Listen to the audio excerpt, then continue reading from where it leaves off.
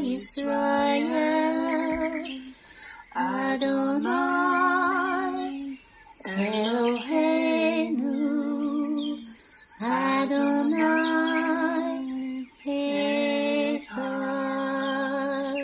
Baruch Shem Kevod, Malkuto, Leolam Va'ed. Hear, O Israel, the Lord is our God, the Lord is one. Blessed be the name of the glory of his kingdom forever and ever. Amen. Good morning, Mishpachah. Welcome to the Daily Audio Torah. I'm Laura Densmore, your host, and I'm so glad you're joining in with me today. Today is Tuesday, July 20th. Israel is at the center stage of world events.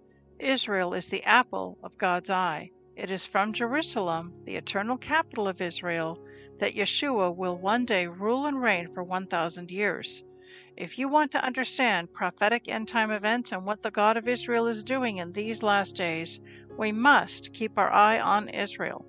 Sign up for Israel on Target. We give you the top news stories coming from Israel each week, along with scriptures to pray over Israel. Each week, we also include an Up Periscope special feature article. Each article does a deep dive on topics you won't find in the mainstream media, including big tech censorship, the inside scoop on the coronavirus, vaccines, and other hot topics. Stay informed and in the loop. To sign up for Israel on Target Up Periscope, go to dailyaudiotorah.com and sign up today. Are you being blessed by this ministry? Please consider supporting Daily Audio Torah. You can make a one-time or a recurring donation by going to dailyaudiotorah.com and then click on the Give pick on the navigation menu. You can then make a secure online donation there. Thank you for your prayers, and thank you for your support. Now let's continue our journey through the entire Bible in 1 year. This week we are reading from the Israel Bible for the Hebrew Scriptures and from the New Living Translation for the Brit Hadashah. Today we continue the Torah portion, Vayetchanan, and it means, and I pleaded.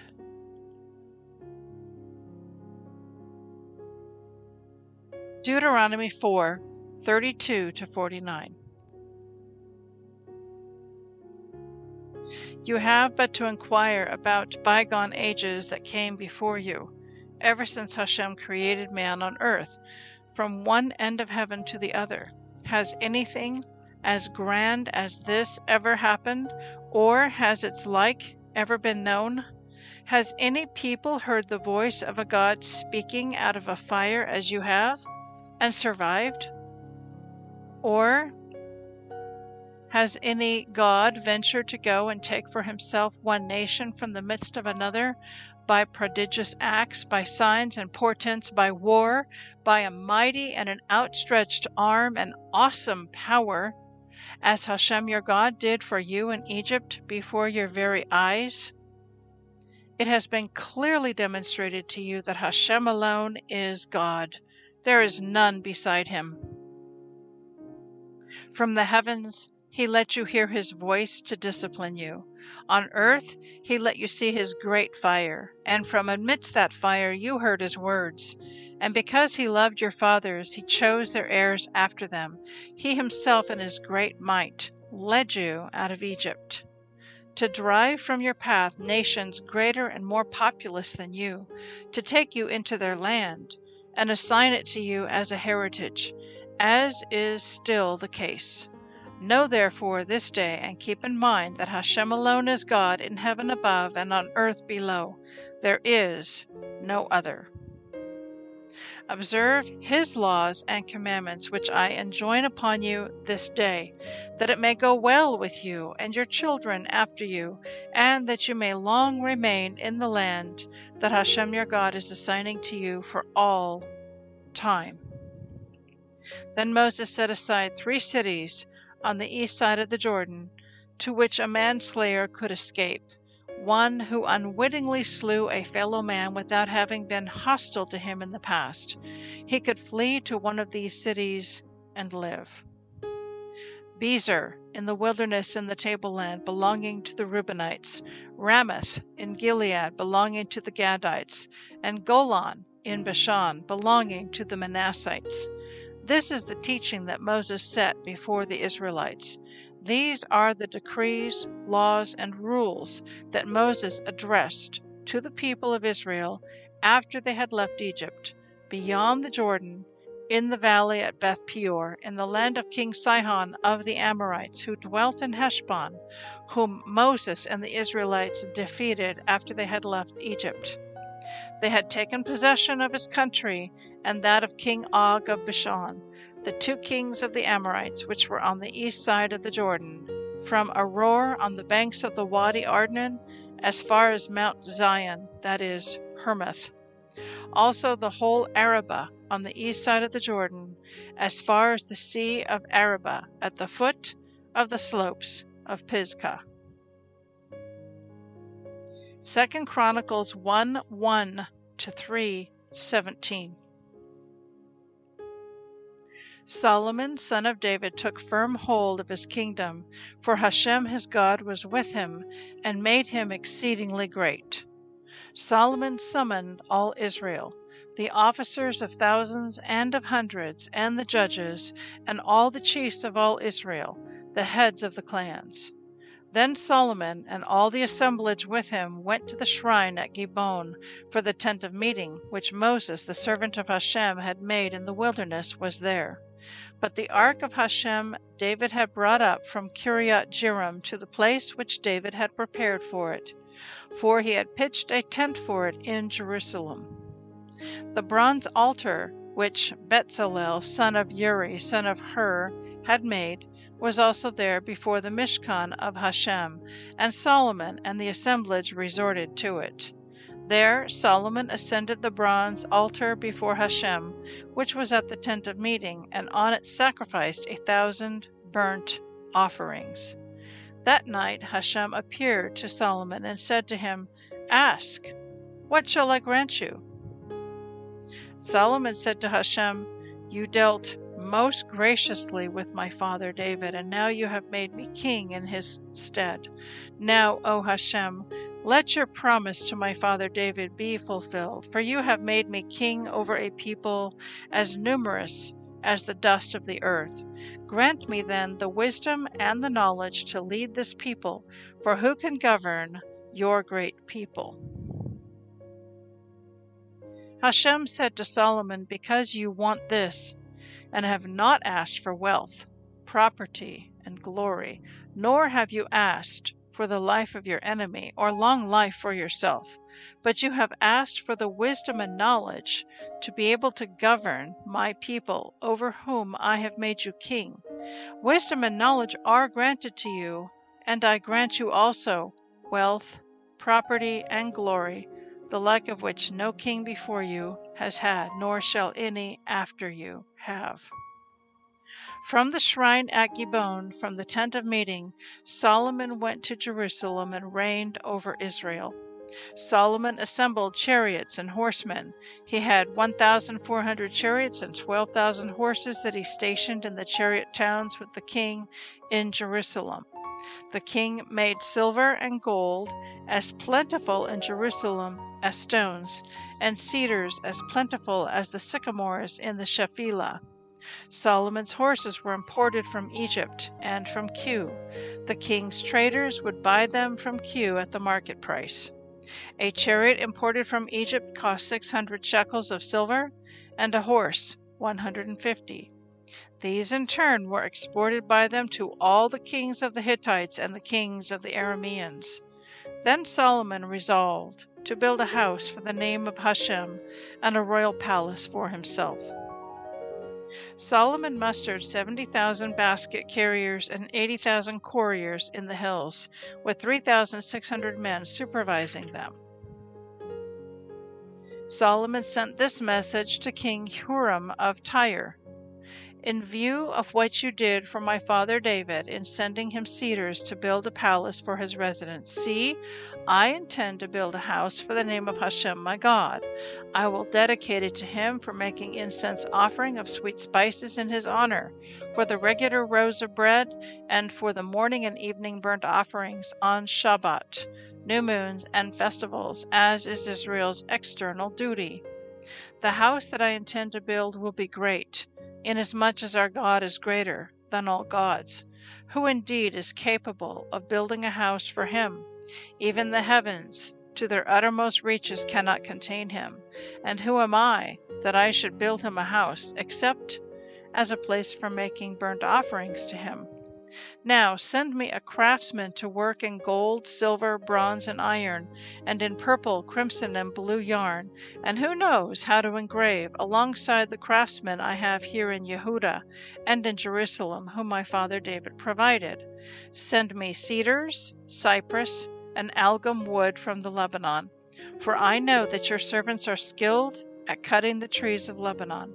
My servants will work with yours, to provide me with a great stock of timber, for the house I intend to build will be singularly great. I have allocated for your servants, the woodcutters who fell the trees, 20,000 kar of crushed wheat, and 20,000 kor of barley, 20,000 betim of wine, and 20,000 betim of oil. Huram, king of Tyre, sent Solomon this written message in reply. Because Hashem loved his people, he made you king over them. Huram continued, Blessed is Hashem, God of Israel, who made the heavens and the earth, who gave King David a wise son endowed with intelligence and understanding, to build a house for Hashem and a royal palace for himself. Now I am sending you a skillful and intelligent man, my master Huram, the son of a Danite woman, his father a Tyrian.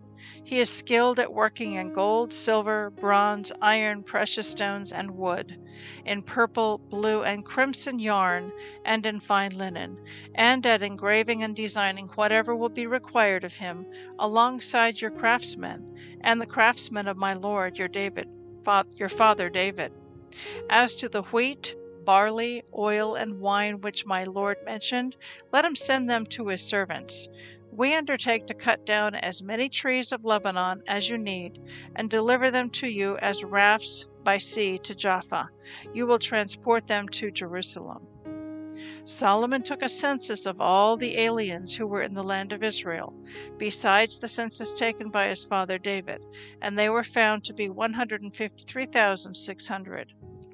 He made 70,000 of them basket carriers and 80,000 of them couriers, with 3,600 supervisors to see that the people worked. Then Solomon began to build the house of Hashem in Jerusalem on Mount Moriah, where Hashem had appeared to his father David, at the place which David had designated, at the threshing floor of Ornan the Jebusite. He began to build on the 2nd day of the 2nd month of the 4th year of his reign. These were the dimensions Solomon established for building the house of Hashem. Its length in amot by the former measure was 60, and its breadth was 20. The length of the porch in front was equal to the breadth of the house, 20 amot, and its height was 120. Inside he overlaid it with pure gold. The house itself he paneled with cypress wood. He overlaid it with fine gold and embossed on it palms and chains. He studded the house with precious stones for decoration. The gold was from Parvaim.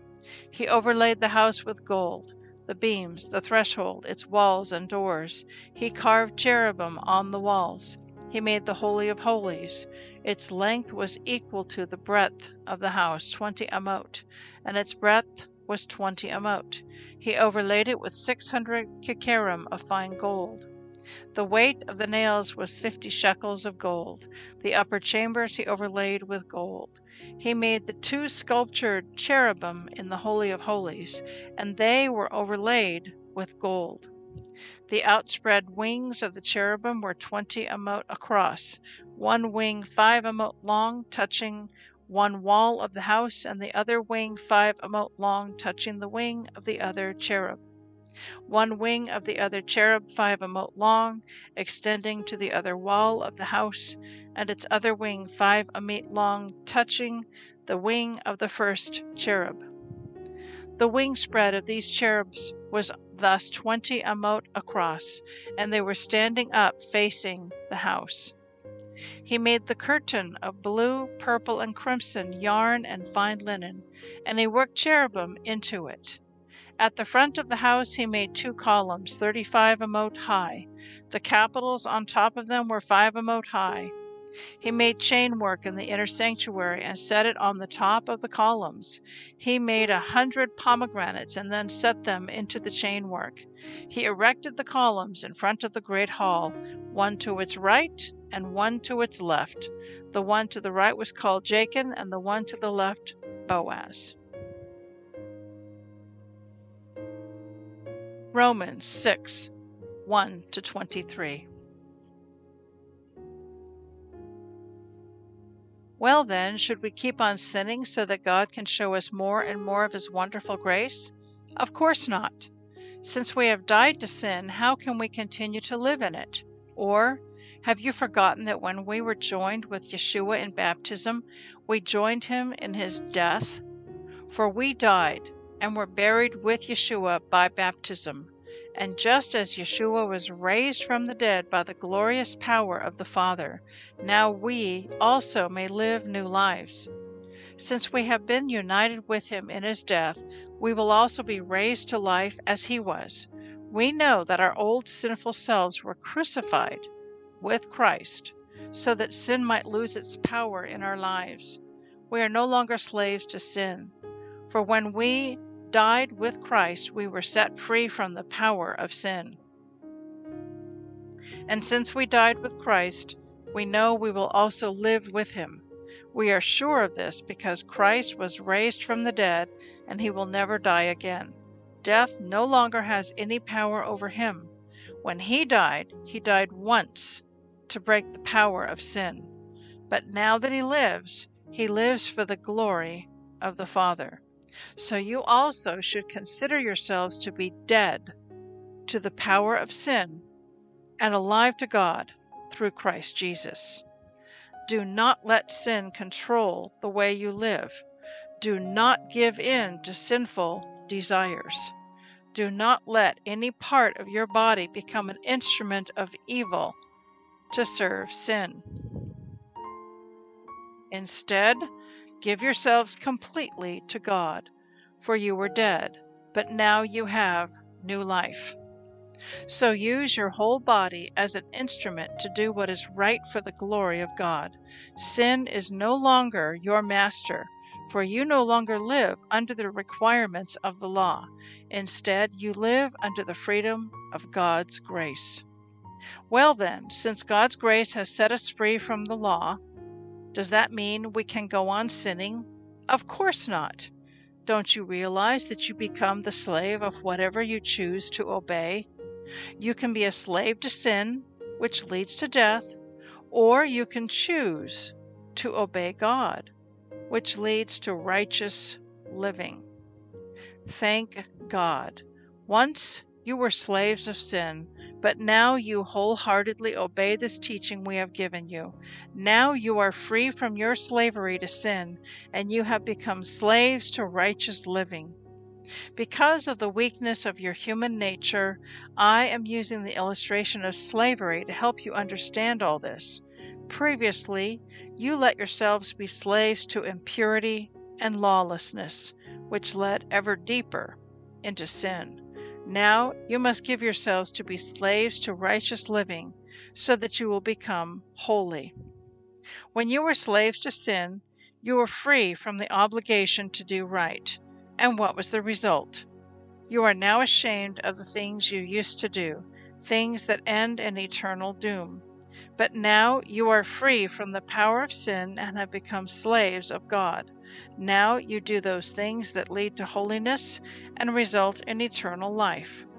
For the wages of sin is death, but the free gift of God is eternal life through Christ Jesus, our Lord. Psalm 16, 1-11. Keep me safe, O God, for I have come to you for refuge. I said to the Lord, "You are my master. Every good thing I have comes from you." The godly people in the land are my true heroes. I take pleasure in them. Troubles multiply for those who chase after other gods. I will not take part in their sacrifices of blood or even speak the names of their gods. Lord, you alone are my inheritance, my cup of blessing. You guard all that is mine. The land you have given me is a pleasant land. What a wonderful inheritance! I will bless the Lord who guides me. Even at night my heart instructs me. I know the Lord is always with me. I will not be shaken, for he is right beside me. No wonder my heart is glad, and I rejoice. My body rests in safety, for you will not leave my soul among the dead, or allow your Holy One to rot in the grave. You will show me the way of life, granting me the joy of your presence and the pleasures of living with you forever. Proverbs 19:20 and 21. Get all the advice and instruction you can, so you will be wise in the rest of your life. You can make many plans, but the Lord's purpose will prevail. I'd like to speak to you today from our Torah portion from Deuteronomy chapter 4, and then we're going to jump into Romans chapter 6. And there is a particular verse I'd like to delve into, and we'll start in Deuteronomy chapter 4, verse 34.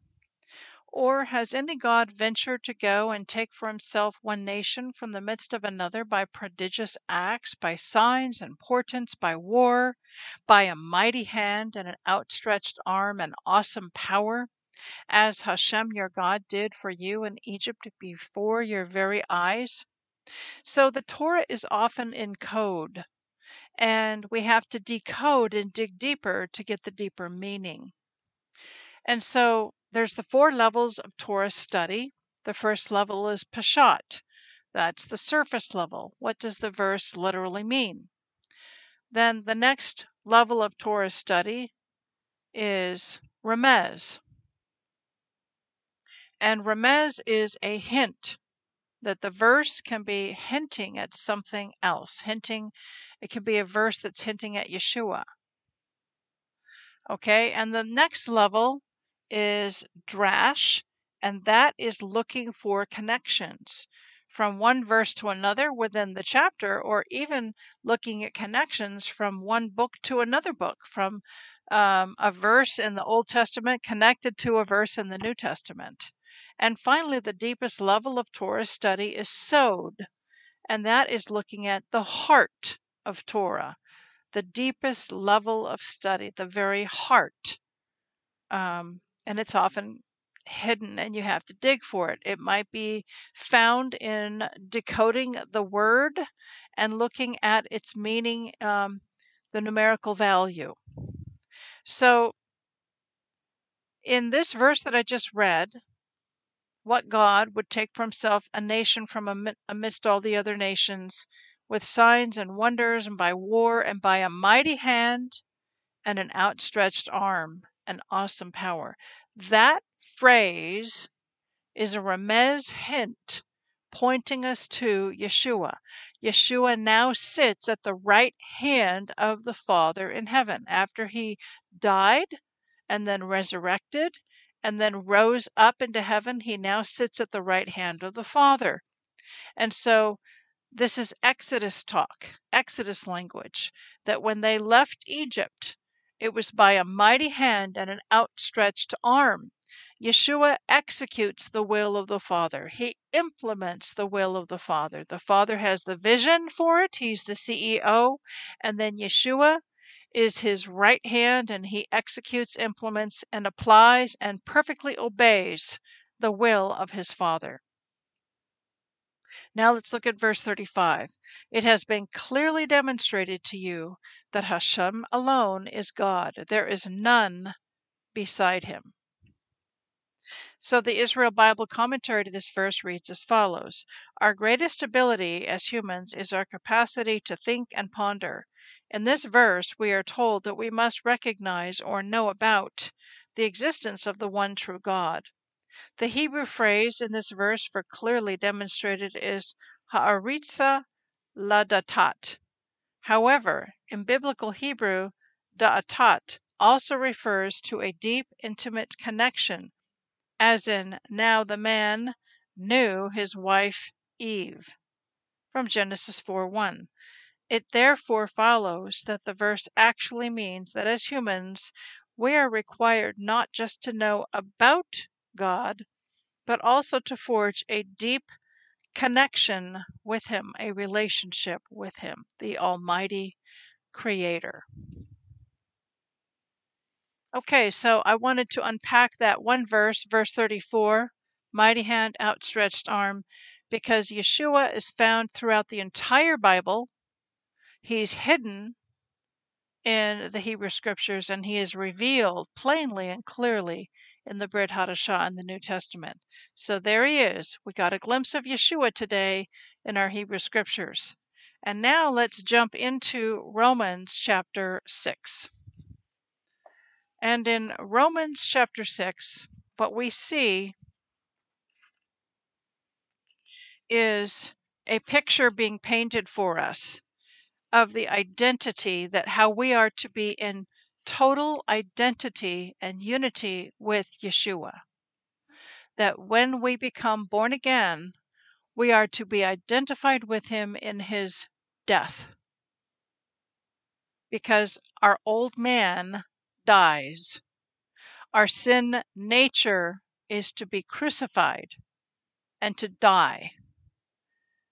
And then, even as Yeshua is resurrected from the dead, we now have a new man that is born within us, the new man of Christ, his Spirit, the Spirit of Yeshua, who now lives and dwells within us.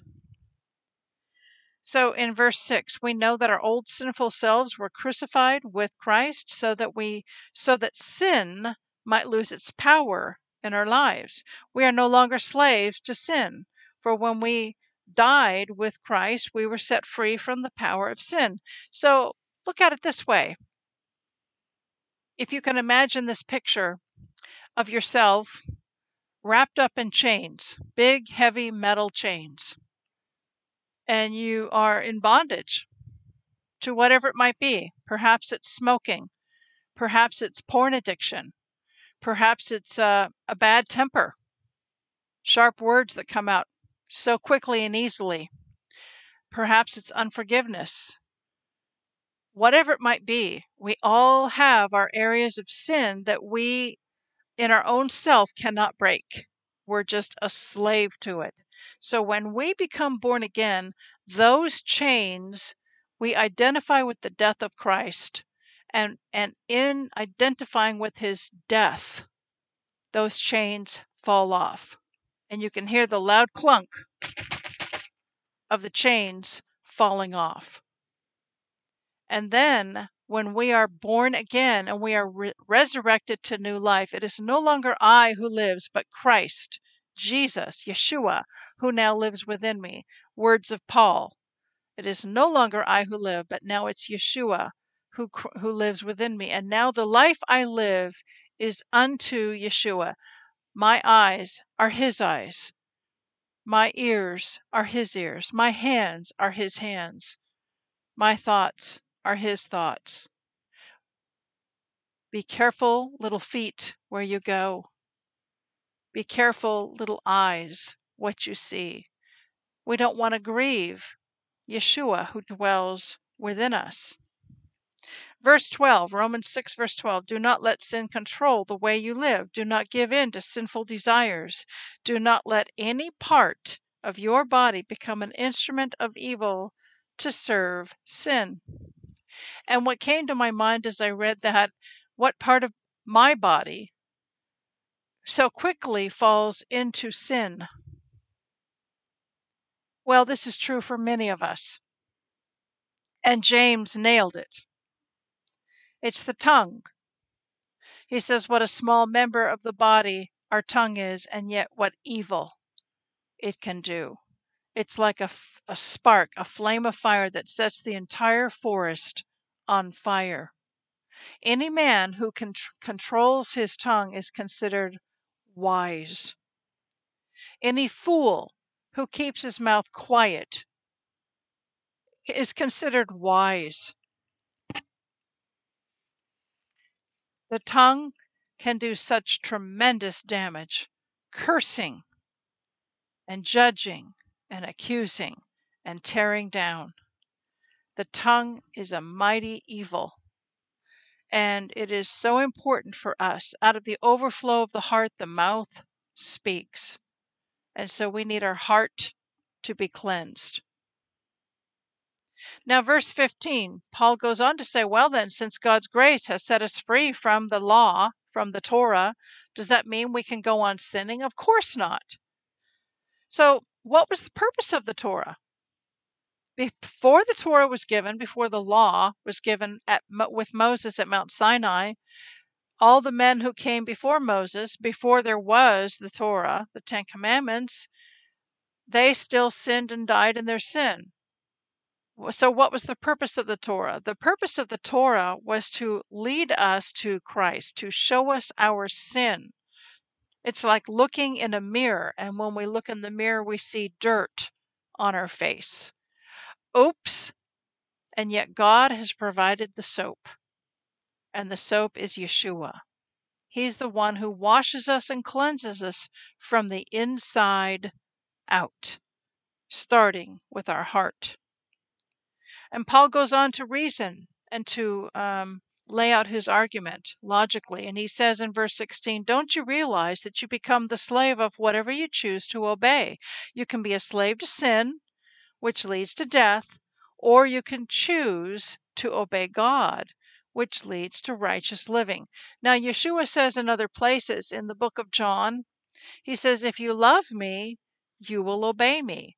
So when we obey the commands, the statutes, the Torah, we do it out of love because we love Yeshua. So we want to walk as he walked. And this chapter concludes with verse 23, for the wages of sin is death, but the free gift of God is eternal life through Christ Yeshua, our Lord. So there we have a choice. We can be at a fork in the road. If we continue to walk in sin and ignore God and turn our back on him and do our own thing, ultimately this leads to death. Physical death, but also spiritual death. It's damage. It's destruction. It is horrible. But the free gift of God is eternal life through Christ Jesus. So he gives us a free gift. He does it in grace. He does it in mercy. We don't deserve it. We don't earn it. It's simply God's unmerited favor. He gives us a key to get out of the pit. He gives us a key to get out of jail so that we don't have to be slaves to sin, but now we can become love slaves to Yeshua and to his word. We get to love God and love others with all of our heart, mind, soul, and strength. And that is the highest thing that we can ever do in our life, is to love God and to love others. That's all I have for today. Have a blessed day, and we'll see you tomorrow. Shalom. Yevrekka Adonai Vish Mereka Yair Adonai panav elecha v'kuneka Yisa Adonai panav elecha v'yaseh lecha lecha shalom.